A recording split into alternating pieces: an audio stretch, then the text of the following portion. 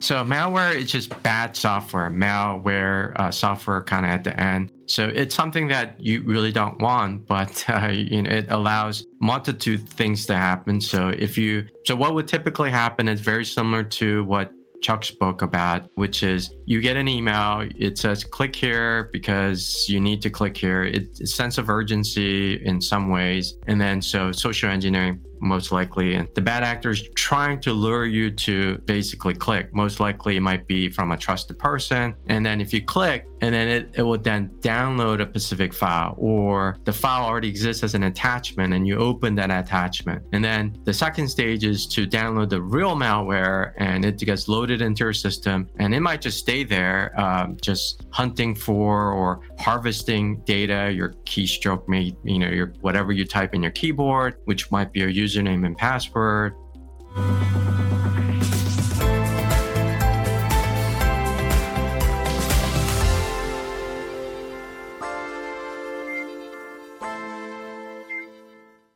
Hello and welcome to Live with Chris, an interview podcast brought to you by Howard Community College, where we can learn and grow together. I am your host, Chris Oviedo, and I want to thank you for joining me today. We live in a world where we rely on technology for almost everything that we do.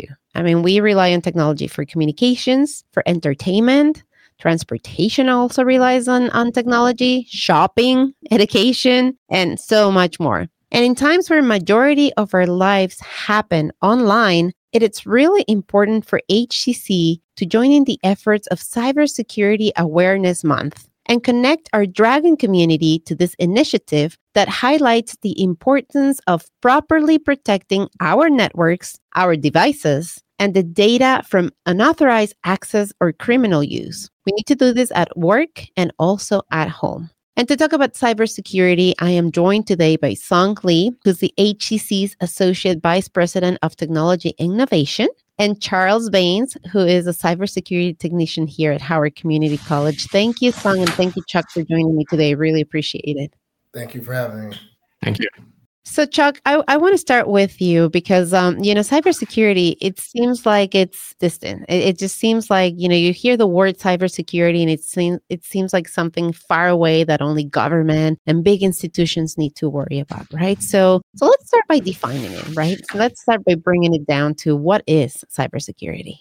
Sure. So cybersecurity can't really be boiled down to one particular thing. It's really a combination of elements, those elements being practices, processes, people, and tools, all working in conjunction to keep your digital assets or your data safe. I like to use an analogy where I liken it to home security. So you have many home security resources such as doors, locks.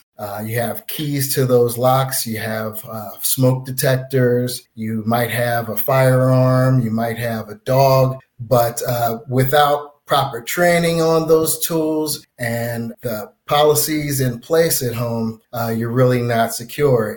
If you have keys to a lock, but the inhabitants of that home aren't taking good care of the keys, it doesn't really do you much good.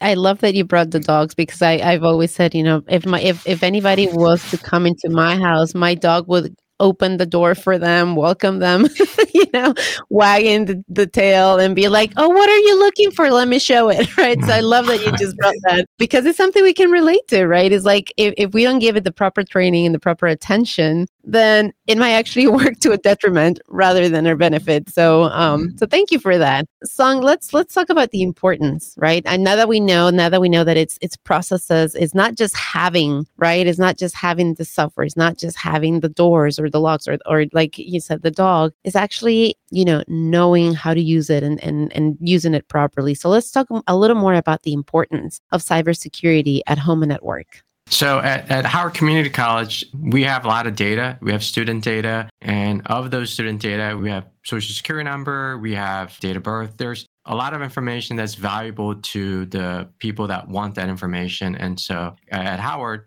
we have to make sure that data is protected, as in making sure only authorized individuals have access to that. If I can give an example, like how much of an impact cybersecurity is, the most recent attack that occurred in MGM Resort. So in Las Vegas, MGM Resort had a ransomware and it was valued at $100 million.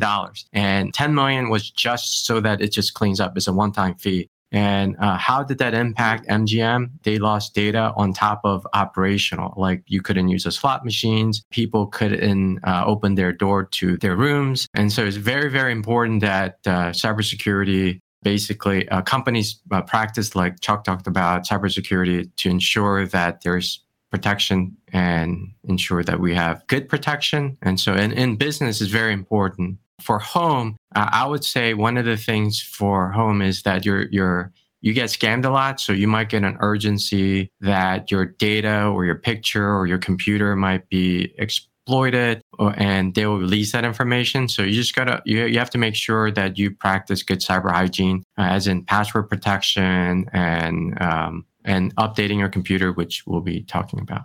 And, you mentioned the importance and for protection and how it can really interrupt your life, right? And I think it's easy to think about, in the professional world, like MGN, that example that you just gave us, how it can really affect and how you can lose millions of dollars, right? Thousands and millions of dollars if you are not protected, if all of your systems are not protected, and if you have an attack like the one that you just said. And at home, we hear all the time, my account has been hacked on Facebook, right? Do not answer to this. Like, we do a lot of diligence once it has happened, but I don't know that we're doing our diligence so that it doesn't happen. And it really can affect, now that we carry on our phones, our passwords, our cards, like, our phones have our life, basically all of our life in this little thing that we carry with us. It's really, really important that we do our due diligence and understand how to really protect, how to really take care of that information, because we don't want somebody to be living our lives somewhere else, right? Pretending to be us somewhere else.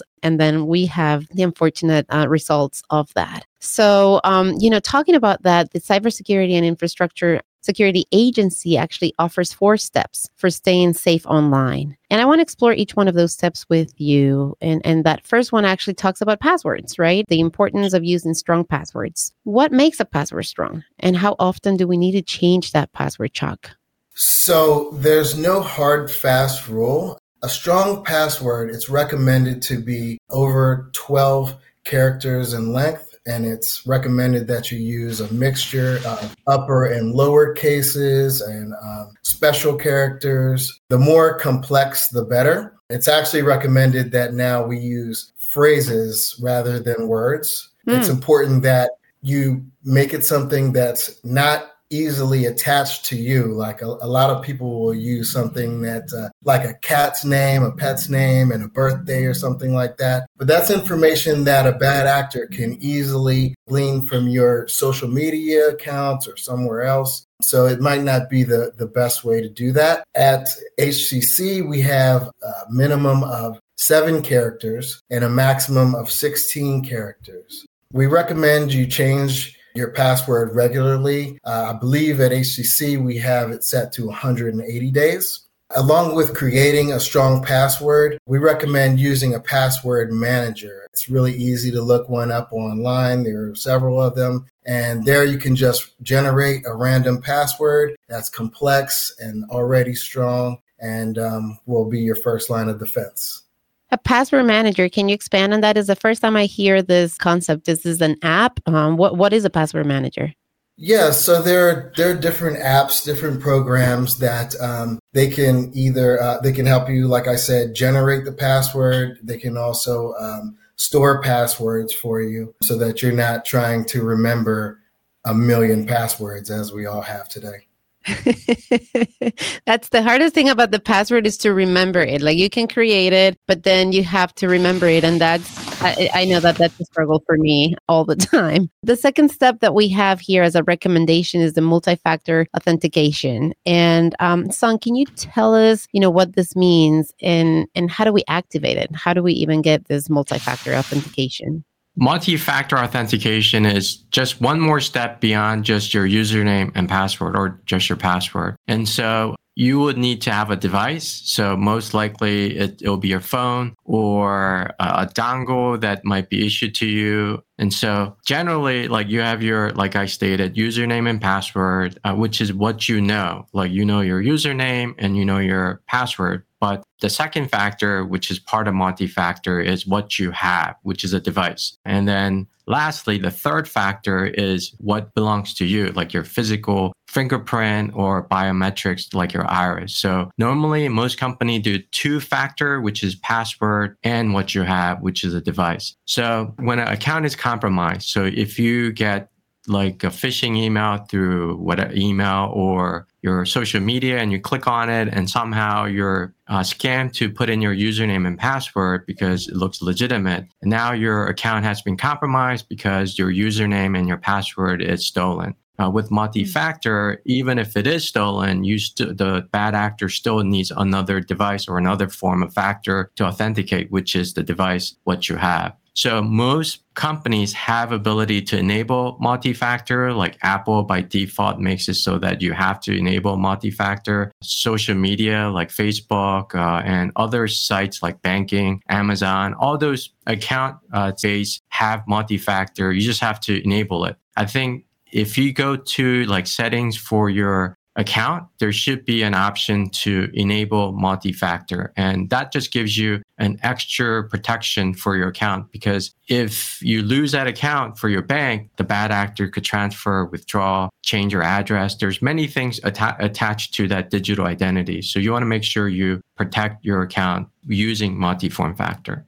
So that's really important for everyone to know and understand that this is not a separate app or something that you have to go and get. From what Song just said, he just said this is a choice. Basically, this is something that you can just enable in your different accounts. So if you're not using multi-factor, and I'm going to be very honest, I don't know that I have it in very many of my accounts. I know some of them by default request like 4 or 5 different questions before you can access your account. And I always found that very annoying. Now I'm understanding and now I'm learning the importance of this. So it might seem like it takes a little longer and it's kind of annoying, that you have to have this additional step and that you have to have your phone with you, or that you have to, get that text or that code or whatever it is that it may require you to do. But if we really think of the big picture, right, we're really trying to protect ourselves and information, our family, because as annoying as it may be to take those additional 30 seconds to input or approve that login, it would be a lot more annoying, a lot more time consuming, energy consuming to have to go and try to prove that it wasn't you who bought the car, or that it's not your mortgage, or that wasn't you who was doing all of that shopping, or whatever the case may be, right? And that can really have negative long-term consequences on your credit, on your history, and in many other forms. So the third step is to recognize and report phishing. Let's start by defining phishing, Chuck. What does phishing mean? Sure. So first of all, phishing is probably our most prevalent threat to our data that we face at HCC. So phishing is a form of social engineering, which is just a way to manipulate you into divulging information that may be sensitive that you usually wouldn't. So when we talk about phishing, we're usually talking about email phishing, email fraud. About 96% of phishing occurs through email. And this can come in the form of rebate offers, a multitude of things, deliveries, account requests, all in an attempt to get you to usually divulge account information, passwords, things of that nature, with the intention of something malicious. Like they want to sell your information on the black market, which is something we're seeing a lot now, or they want to gain access into other systems so that they can do other malicious acts. So I'm sure that the message doesn't say, hey, give us your information because we want to sell it, right? Like I'm sure it doesn't say that when you get those phishing emails. So how do we recognize, right? When we get an email or a text, how do we recognize? How do we know what alerts us that this could be actually phishing and we do not want to interact with it? Right. So phishing emails, they vary widely. Some are more sophisticated than others. They're getting better and better as time goes on, of course. But there are some telltale signs. Very often you'll see bad grammar, bad spelling, no personalization, like they won't use your name in the greeting. And then above all, I would say unsolicited emails. For example, if Amazon were to contact you about a missed delivery or an account error, and you know you've never given Amazon this particular email address, it's probably fraud. And another thing that we're seeing a lot of, especially at HCC, is a specific form of phishing called spear phishing, in which it's a more targeted attack. So they'll base their attack on a specific individual, like say someone in payroll, and they will specifically use information to get that person to divulge information to them. So in a case like that, you always want to reach out to the person that the email is supposedly from and just verify with the sender they are who they say they are. So that was going to be my next question, because, I've seen it. I've received some from institutions that I do have accounts with, right? So like Amazon is like, hey, we have issues with your account. We need you to come back and kind of like check your account information. Just click on this link so that you can verify that we have the correct information right now. Or I've seen it come from a friend, right? Like the sender name is somebody I know, somebody on my network, and it says, hey, I need help. Can you help me? Can you wire me some money? This is all the information. Or can you buy some gift cards for me, or things like that. So when we find these emails that are just unsolicited, like you were saying, or where we get this kind of messages and it just doesn't feel right, it just feels a little weird, what do we do? Yeah, like I was saying, if it's someone that is supposing to be someone that you know, reach out to that person and just verify that it's really them. If it's not that person and you're sure, we have what's called the fish notify button. It's a little red fish button at the top of the email window, and we want you to hit that. And what that'll do is send that to us in information security. We'll be able to review it and tell you whether or not this was a real phishing attempt or a real email. So for people who are not with HCC, how do they report, right? What do they do? Where do they find that red fish? I believe that some email windows may have that. Some, correct me if I'm wrong. Yes, like most email client would have ability to report a phish, or if it doesn't, the best approach to is just to delete and not respond. So if you have doubts and you get an email that feels suspicious, and, like for instance, with HCC, I receive HCC emails from HCC in my personal account. And I'm like, that's kind of weird, right? And so then I would come to HCC and I'll let them know, hey, I'm receiving these emails, right? So that they can do something about it. Or maybe my bank or Netflix, right? One of the companies that I do have a relationship with will just send me an email out of the blue. Your bill is about to expire and we need you to renew, or you need to correct your information. Instead of clicking on that link, go into your account or call them and do it that way. I just think that it's a safer way of protecting yourself. And if in fact it was a real email, then, you can at least have that peace of mind that you did the right thing to protect yourself and that you still took care of what they needed you to do. So whether you do it by clicking on the link or by calling them or going into your account differently, that's not going to make a difference. What they want, if they really are looking for you, they want you to take action and they want you to do exactly what you're going to do. So, Sung, the last step, it's to update software, and right, that's the last step on protecting ourselves is to update our software. And I have to say, I wonder, like, why is this important? Why is updating the software important? Cybersecurity, why does that matter? So software has vulnerabilities. These are weaknesses in the software operating system and applications. And the update will basically patch that system, which means that vulnerability is no longer present. So you want to make sure that beyond, if you're running Windows or Mac OS, usually Apple and Microsoft will provide those free patches.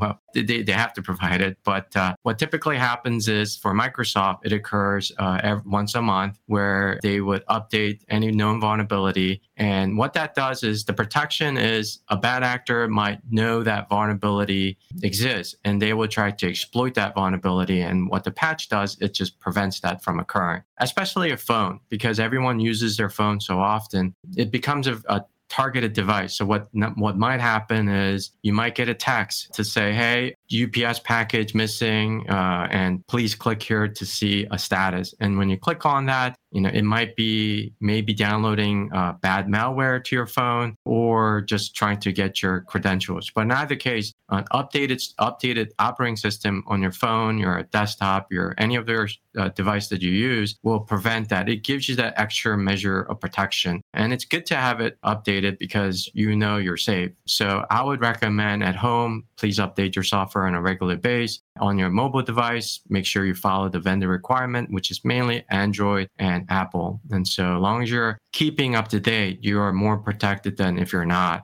Just that, again, vulnerability exists and software are not perfect. So I would recommend that you always keep up to date. It is annoying. So by default, I think Apple and Android both have settings where it just does it for you. And so you just want to make sure you're up to date, and you can make it so that it just happens on its own. Well, almost on its own. Song, you've mentioned ransomware, you've mentioned malware. Can you just kind of like level all of us up and let us know what those words really mean?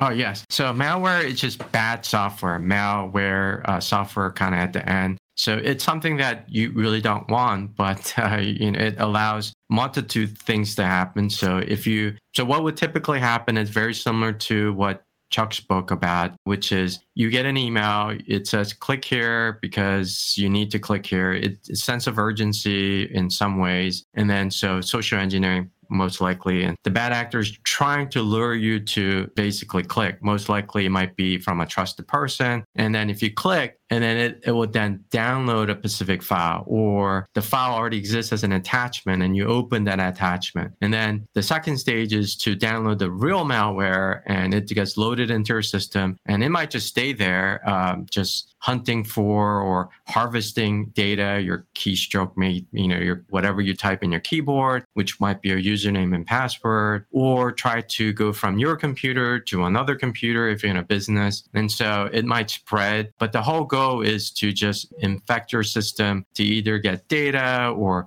compromise your system for potentially getting access to your system. So, worst case scenario is that they'll be accessing your hard drive, which would have your documents and your pictures. So that's like the malware. The ransomware is where they take hostage of your system. That happened like MGM in essence. So the bad actor basically took hostage of the data and then whole network of the system where you can't use it. It encrypts the hard drive, so it becomes not functioning, and you can't do your daily business like at MGM. So what happened was MGM slots was down, like I spoke about. So you can't function as a business, but the ransom is, since they held your operation in ransom, you have to give someone money. So when MGM Resort was in hostage because no one could use their slots or get into their rooms, Caesar right across the street had a similar attack. They also had ransomware attack, but Caesar, the entity, the company decided to pay the ransom. And so they paid, I don't know how many Bitcoins, but they paid X amount of Bitcoins. And what that does is it allows a bad actor to release that ransom, which is give you a key, and that key would decrypt your files or your operation. And so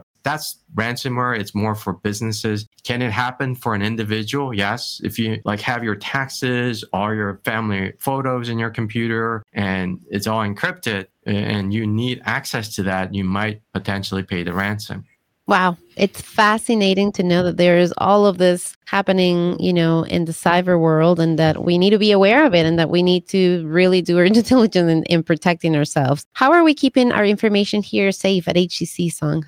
We have several mechanisms. So we have, number one, like Chuck spoke about, we have these hygiene practices, cyber hygiene practices, changing password, making password more complex. We have multi-factor authentication. And then on top of that, we have a system where when we see suspicious activities, so these are activities that, so for example, for my account, so if I'm in Colombia, Maryland, and then 10 minutes later, my account says I'm at Europe, I'm at Portugal. That's not possible within 10 minutes. And so we will get an alert if that has occurred. And then what we will do is do our best to determine, is it real or is it not real? And the reason why we can say is it real or not is because people can use VPN. So if you use VPN services, VPN stands for virtual private network. You can act like you're in another area. So these are IP addresses, which is basically the device name or your not location, but it has your location. And then it like points to you're in another country. And so what we typically do is we monitor accounts, we monitor sessions of where people are logging into. And then if we get an alert, so these are all sort of done through our system, and it'll alert us to say, this is high. This account was accessed by 5 different IP addresses from 5 different countries. So in those scenarios, we would know the account has been compromised. So we would take proactive measures to either change the person's password or we will disable the account if it is fake. It's amazing. We've covered just about 30 minutes here in our conversation, and I feel like we barely scraped the surface. So if people want to know more, if people maybe are interested in having a career in this, Chuck, where can people connect with HCC and find out more about cybersecurity, careers in cybersecurity, and just kind of like have a conversation with you guys? Well, they can always email us at cybersecurity@howardcc.edu. That'll come straight to our information security team. We're going to be doing information sessions monthly about phishing and other cybersecurity efforts. Right now, we're in Cybersecurity Month, and we're covering all the topics we talked about today. But it's an ongoing thing, so you can always come to us, and we're glad to have a conversation. That's right. This is 1 month that we're really paying close attention to it and bringing awareness, but this is daily work. This is something that we need to be working on a daily basis to protect our information, our family, and our systems. Chuck and Sung, thank you so much for taking some time to speak with me today. I really appreciate it. Thank you. Thank you.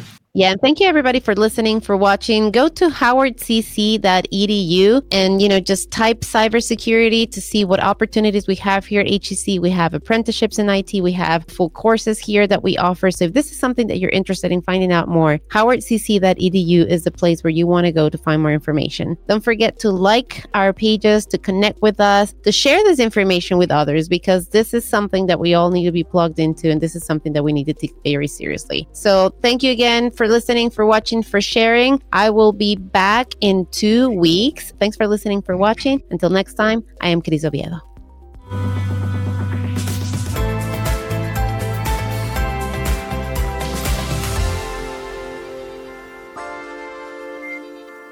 Connect with us.